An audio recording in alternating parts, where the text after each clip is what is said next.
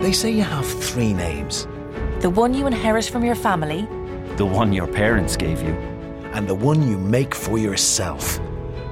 So create the brand of you. Find the job you've always dreamed of and make it yours by going to Irish Jobs, Ireland's online recruitment platform.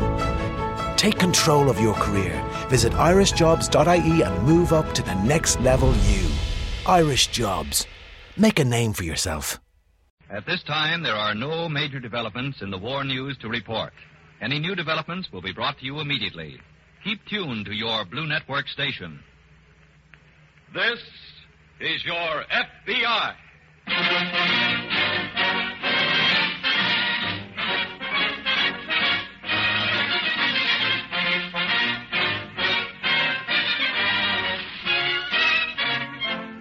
This is your FBI, an official broadcast from the files of the Federal Bureau of Investigation, presented as a public service by the Equitable Life Assurance Society of the United States. To your FBI, you look for national security, and to the Equitable Society for financial security. These 2 great institutions are dedicated to the protection of you, your home, and your country.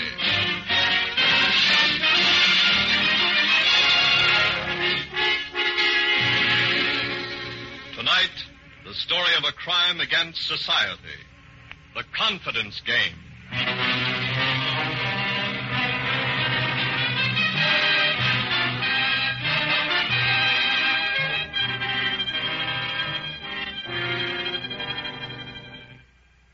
There are some people who seem to wait for laws to be made so that they can break them. Break them and make money doing so. To those people, a curfew means a speakeasy. A price ceiling means a black market. A war means a high-pitched, gullible nation. They like war, those people, because they can make money out of it in 100 different ways. Sooner or later, they all get caught, but they try. They try every angle that a nation at war provides, and they try it in the most innocent places. Places like, well, take the sunny boardwalk overlooking the ocean at a resort near New York. Tilt your face up, Abby. Let the sun get at it. It only brings out my freckles, Lily, or else I start peeling. Oh, it's good for the bones. Oh, I wish we were really on vacation from school. But I can't help feeling a little guilty about spending money in wartime. I think of poor Mrs. Greenway and... She hasn't heard from her son yet? No. She's hoping he's a prisoner of war in Germany, but... Beg your pardon, ladies. I couldn't help overhearing you mention the name Greenway. Do you by any chance know the lad's first name? Well, Forgive my rudeness, but I've just come back from overseas myself, and I thought perhaps... Oh, his name is Herbert. Isn't that it, Abby? Yes. Herbert Greenway? Do you know him? Yes, quite well. Oh, Abby, is he all right, do you know? Madam, you can tell the lad's mother to rest easy. Exactly 8 days ago, the Russians freed him from a German prison camp. Oh, then he was a prisoner. Oh, that's so Lily. nice of you to tell us. Major? Major. Major William Evans Rosco, at your service, miss. That is, I hope it's miss. Yes. I'm Miss Tompkins, and this is Miss Bergen. How do you do? Most charming pleasure. You see, I happen to know about the Greenway boy because...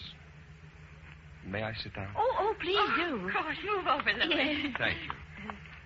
Now, as I said, I've only just returned from some very secret work overseas in connection with prisoners. I leave for Washington shortly to make my report. When? Oh, not for a day or so.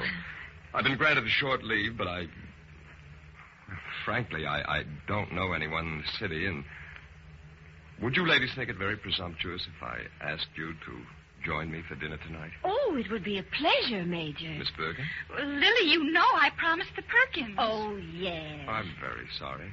Some other time, perhaps? I'd like to. But I will have the pleasure of your company, Miss Tompkins. Well... Please, take pity on a lonely serviceman.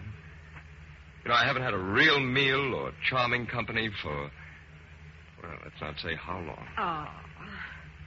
Major. Yes? Wouldn't you prefer a good home-cooked meal? Well, as a matter of fact... Oh, I'd be so honored. I couldn't. Oh, please. It would make me very happy. And it's the least a civilian could do. Well, in that case, I'm at your service, ma'am.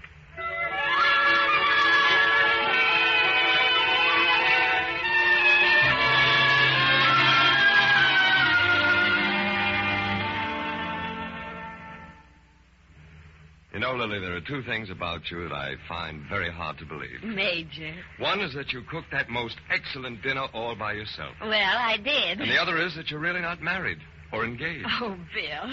I look at you and I What's the matter? I think I better go. Why?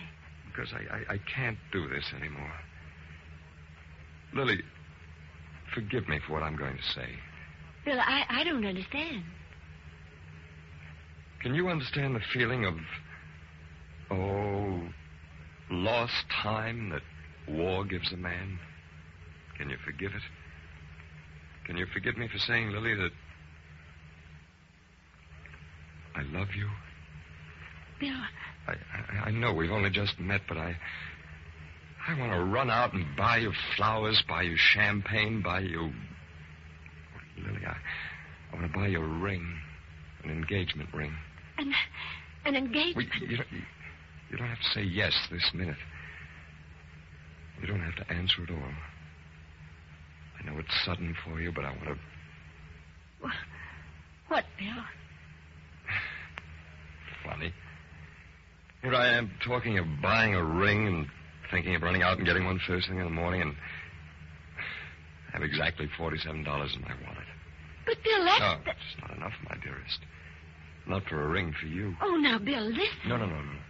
Let me think. My bank's in Philadelphia. Do you suppose they'd honor a check here in New York? Bill, I refuse to let you...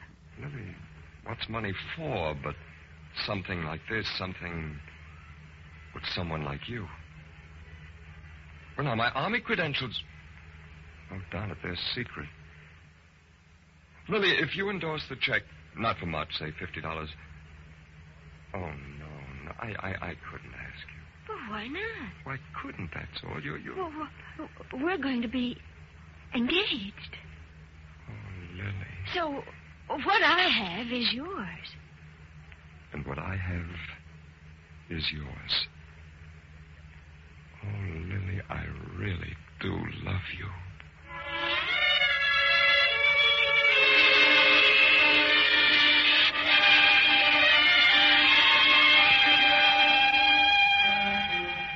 The world is filled with people looking for love. And people in love forget to ask questions. They don't care. Lily Tompkins didn't ask, didn't care, didn't know.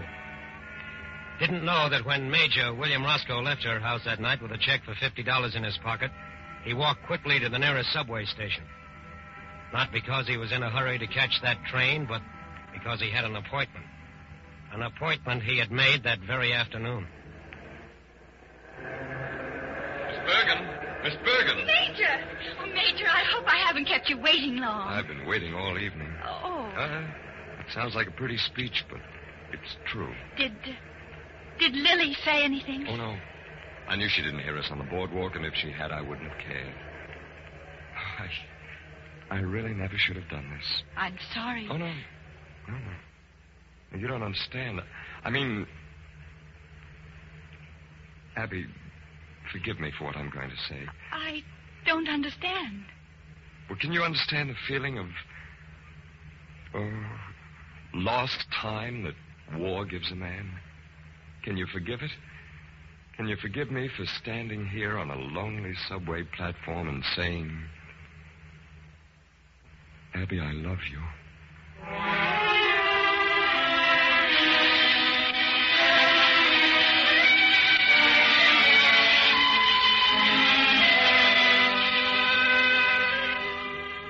The confidence game requires only two players. A gullible, rather lonely woman, for example, and a man with a great deal of charm and absolutely no scruples. It's an old game, but it becomes a particularly nasty one when a new twist is added. The twist of taking advantage of a war. Still, it's a game, and like all games, it can't last, particularly when checks are involved. Sooner or later, those checks turn up at the FBI. Are these the checks, Robbie? Yes. Both for $50 and both returns marked no account. Didn't those women ask the Major for any credentials? They felt the uniform was enough. And the Army never even heard of William Evans Rosco. Probably an alias. Yeah. Well, it's a low trick, all right, to use the uniform of a Well, he won't be wearing it long. Has the laboratory reported on his handwriting yet? We're waiting for a teletype from Washington now. $50 from 2 school teachers. 2 checks. And one within 10 hours of the other, which makes me think he's an old hand. I'm looking forward to that report from Washington on Major Rosco.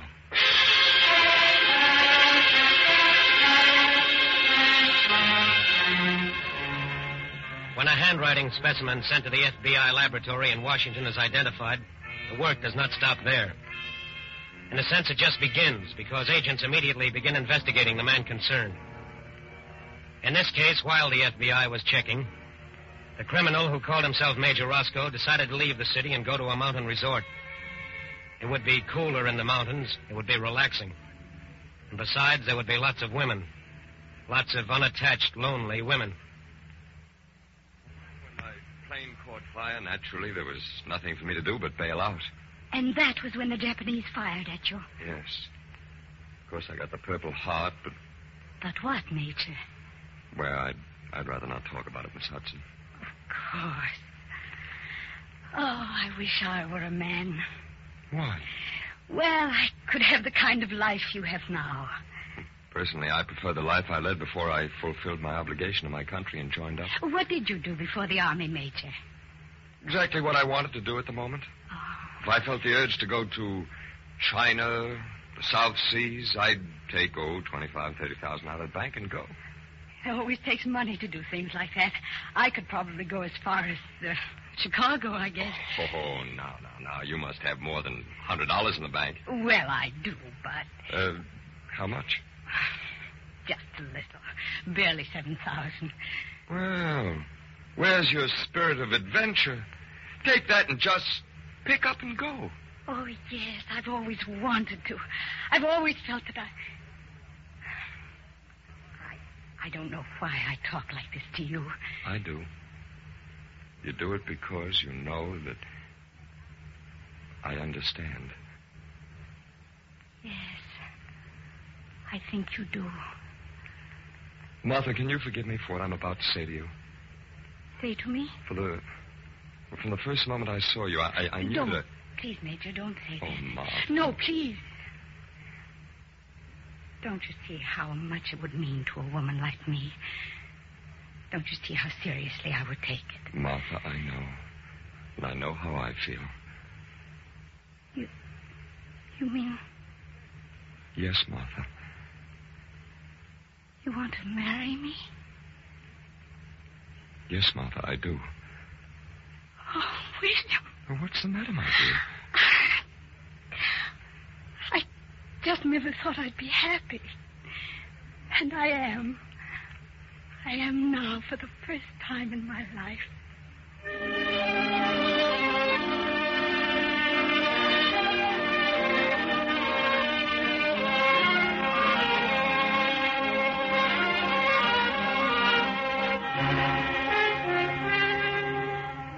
2 days later, another check marked no account turned up at FBI headquarters in New York. Another check signed by Major William Evans Rosco. A check that Major Rosco had cashed at a resort in the mountains. Now the trail, the path, the road that led to Major Rosco was getting shorter. Much shorter. For the agents went at once to the resort to see the manager and then the major. Well, really, gentlemen, if you can't accept a check from a major in the United States Army and a major who's been decorated and wounded, Lord knows what else... Did you ask to see his credentials? Well, no, but after all, his uniform... Unfortunately, the uniform is not enough of a credential. Not with people like Major Rosco around. And by the way, has the major been very friendly with any particular woman? Yes, with Miss Hudson. Very nice lady. Miss Hudson, huh? Miss Martha Hudson. We'd better see her right away, Leo. Oh, you can't. She's gone, too. Too? Oh, yes. They both checked out yesterday, and he paid for both. By check? Yes. By check. You have Miss Hudson's home address? Yes, I'll get it for you. Check. A day too late. Yes. Laboratory report on his handwriting certainly indicted him. The major has quite a record. He's been operating for almost 5 years under about 20 different names. I think we'll catch him this time. That isn't what worries me. What then? I was thinking of a Miss Martha Hudson, of the report from Washington that the major's been married twice. And both wives died almost immediately after the wedding.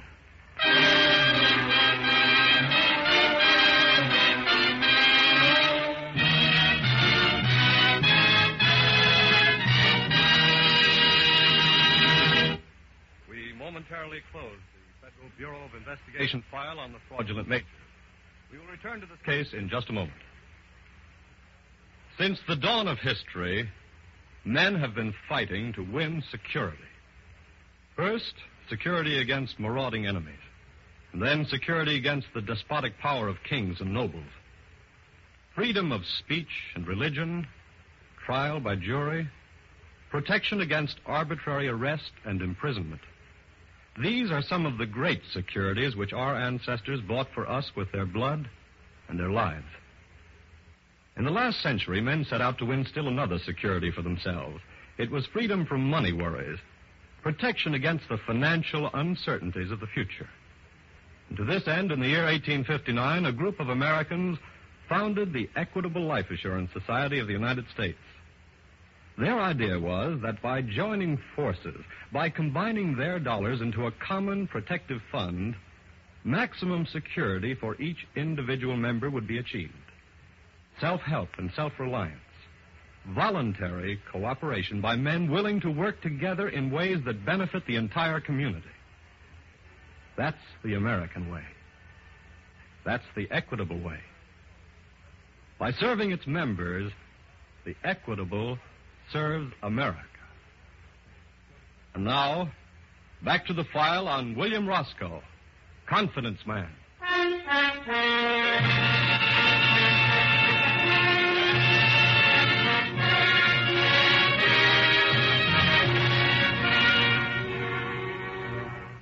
A man signs an assumed name to a check and defrauds a woman of $15. He's done it before many times. He's never been caught, and he sees no reason why he should be now.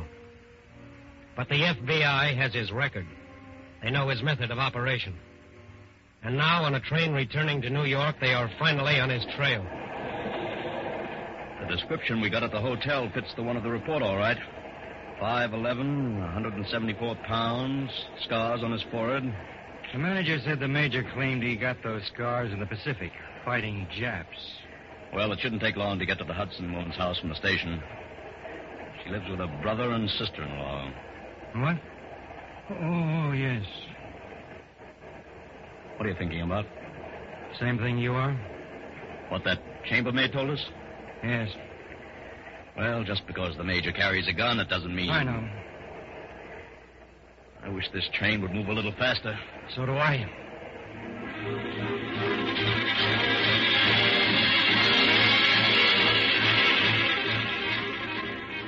That train was due in New York at 3:45 p.m., but it was 10 minutes late. And at 3:50 p.m., Major Rosco was waiting in the railroad station, waiting to board a train. Waiting to board a train with his bride-to-be, Martha Hudson.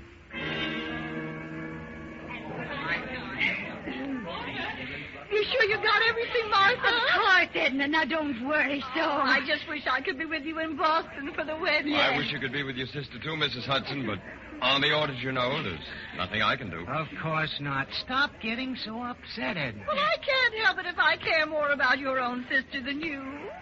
Oh, Martha. Edna, now don't cry. I'm just so happy for you. There, my dear. Don't you think Martha's safe in my hands? Oh, yes, that's just it. It's all so wonderful. Oh, for Pete's sake. Let me have your handkerchief, Harry. Martha, my dad, I think we better... Yes, William. Harry. Sis, well, all the luck in the world to you. Thanks. I think I've got it now. Goodbye, Edna. Goodbye, honey. Goodbye, Major. Take care of her. I'll do my best. Harry, old man. Goodbye, sir. Thanks for everything. I can't tell you how... Oh, the tickets. Holy mackerel. Here they are. Thanks for picking them up. Oh, forget it. You got my check. Sure. Well, goodbye, then. Goodbye. Goodbye.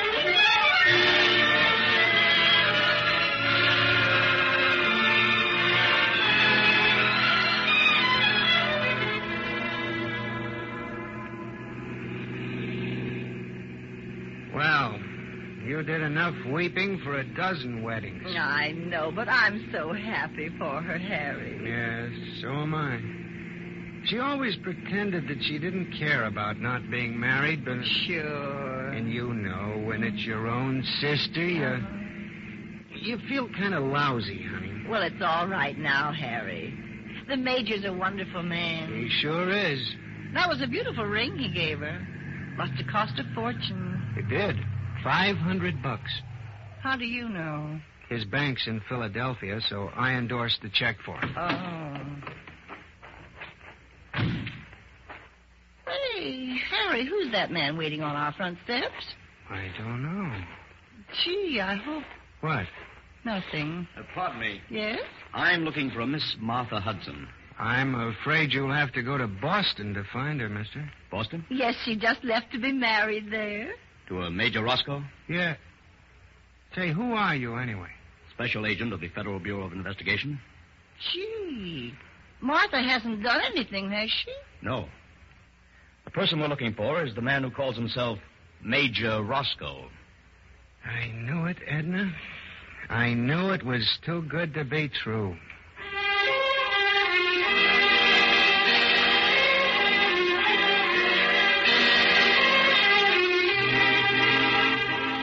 There is not a section of this country that is not covered by the FBI. Before a train carrying Major Rosco and Martha Hudson could have arrived in Boston, special agents in that city were notified by teletype to be on the watch. When the train arrived, they were at the station. There was no sign of the Major or Martha Hudson. The agents checked all the hotels, the rooming houses, the churches, but there was no trace of the missing couple. A report was teletyped back to New York, and the special agents there immediately made another call on Martha Hudson's brother and sister-in-law. Mr. Hudson, are you certain that your sister and the Major left for Boston? I can't be certain of anything anymore. Harry. I'm sorry, honey. We know this has been a pretty bad shock, Mr. Hudson, but we're trying to find your sister. Did you put them on the Boston train? No, we said goodbye to them in the station. Maybe they got off before Boston. We're checking on that. But there's also the possibility they never started for Boston. I picked up the tickets myself. Did you see them? No. I just picked up the envelope, paid for it, and never looked inside. You say you paid for the tickets? Yes. Do you remember how much they cost? Sure. The Major gave me his personal check for them. Here. Thank you. This check's for $20.38. That's the price. Yes, but that's not the price of 2 tickets to Boston. That's the price of 2 tickets to Washington.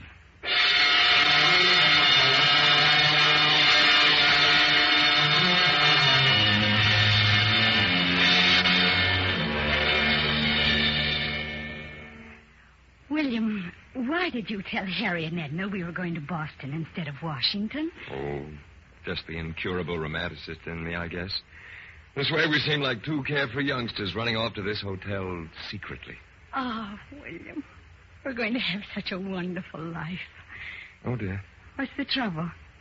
In all the confusion of getting away, I didn't have time to get to the bank. I stripped myself of cash. That's all right. I have some. It's a fine way to begin our life together. What do you mean? Borrowing from you. Oh, it's not borrowing. Whatever I have is yours anyway. I wish you didn't have a single penny. Why? I suppose it's because at heart I'm old-fashioned, my dear. But I wish you were completely dependent on me. I wish you had to come to me for every penny. William, may I have your pen? Well, what are you going to do? The pen, please. Here. Thank you. I'm going to make myself completely dependent on you because I'm old-fashioned, too. But what's that check for? All I have. Oh, my dear. I knew from the very beginning that you were the woman I always... Who's that? It's a bellboy, I guess. I ordered some champagne for us. Oh, William. Yes? Major Rosco? At your service, gentlemen. Would you step out into the hall for a moment? Who are you? Special agents of the FBI. William? Just some military matters, my dear. Nothing to be alarmed about. I'll be back in a moment. Now then, gentlemen. I think you know what we're here for. My dear man, I really haven't the slightest idea. You mind if we search you? For weapons? Yes. Well, the only weapon I carry is right here in my pocket. My checkbook. What we'd like to talk with you about concerns checks. And impersonation. Oh? We have quite a few of your checks. One endorsed by a Miss Lily Tompkins, another by a... No, you don't. My checkbook. I know. I'll take that checkbook, Major. What is it, 38 automatic? Yes. Handy little gun you had there, Major. Not quite handy enough, it seems.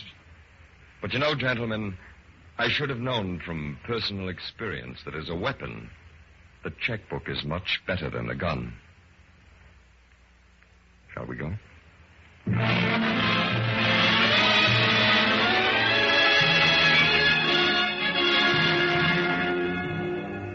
Very often, people will believe things because they want very badly to believe them. But too often, other people, criminals, confidence men, will take advantage of this desire, even to the extent of impersonating an officer of the United States Army. Every representative of this country, every government employee carries credentials that you should examine carefully. This is a duty you owe not only to yourself, but to your country, and to the protectors of our internal security, the FBI.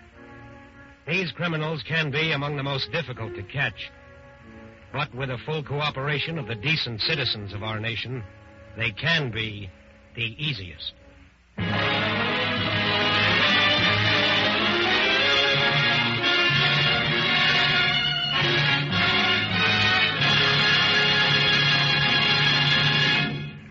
You will hear about the file on next week's case in just a minute. Yesterday, somewhere on the island of Okinawa, a young American infantryman stepped on a landmine. It blew up in his face. Today, both of that boy's legs are going to be amputated. Compared with his sacrifice, anything that any of us does here at home seems trifling. Nevertheless, while we can't do as much as the men and women at the front, we can do our best. And that best is vitally important to victory. So it'll be a source of satisfaction to Equitable members to learn that 44% of this society's assets are now invested in war bonds and government securities. Recently, Thomas I. Parkinson, president of the Equitable, pointed out what this means. He said, quote, "For every one of its 3,200,000 members, the Equitable now owns government bonds amounting to $490. For each member, an additional $220 is invested in industries and utilities which manufacture weapons of war, plus $115 per member invested in railroads engaged in war transportation. That's another reason why we say that in wartime, Equitable dollars are fighting dollars, and at all times, they are security dollars for you, your home, and your country."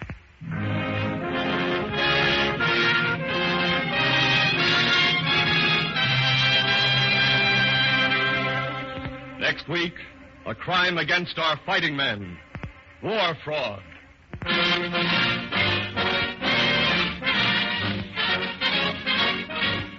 The incidents used in tonight's broadcast are taken from the files of the Federal Bureau of Investigation. However, all names used are fictitious. Any similarity thereof to the names of persons living or dead is accidental. In tonight's cast, William Rosco was played by Arnold Moss and Martha by Charlotte Holland. The music was composed and directed by Van Cleve. The author was Lawrence MacArthur, and your narrator was Frank Lovejoy. This is Your FBI is a Jerry Devine production. Now, this is Carl Frank, speaking for the Equitable Life Assurance Society of the United States, and inviting you to tune in again next week at this same time, for This is Your FBI.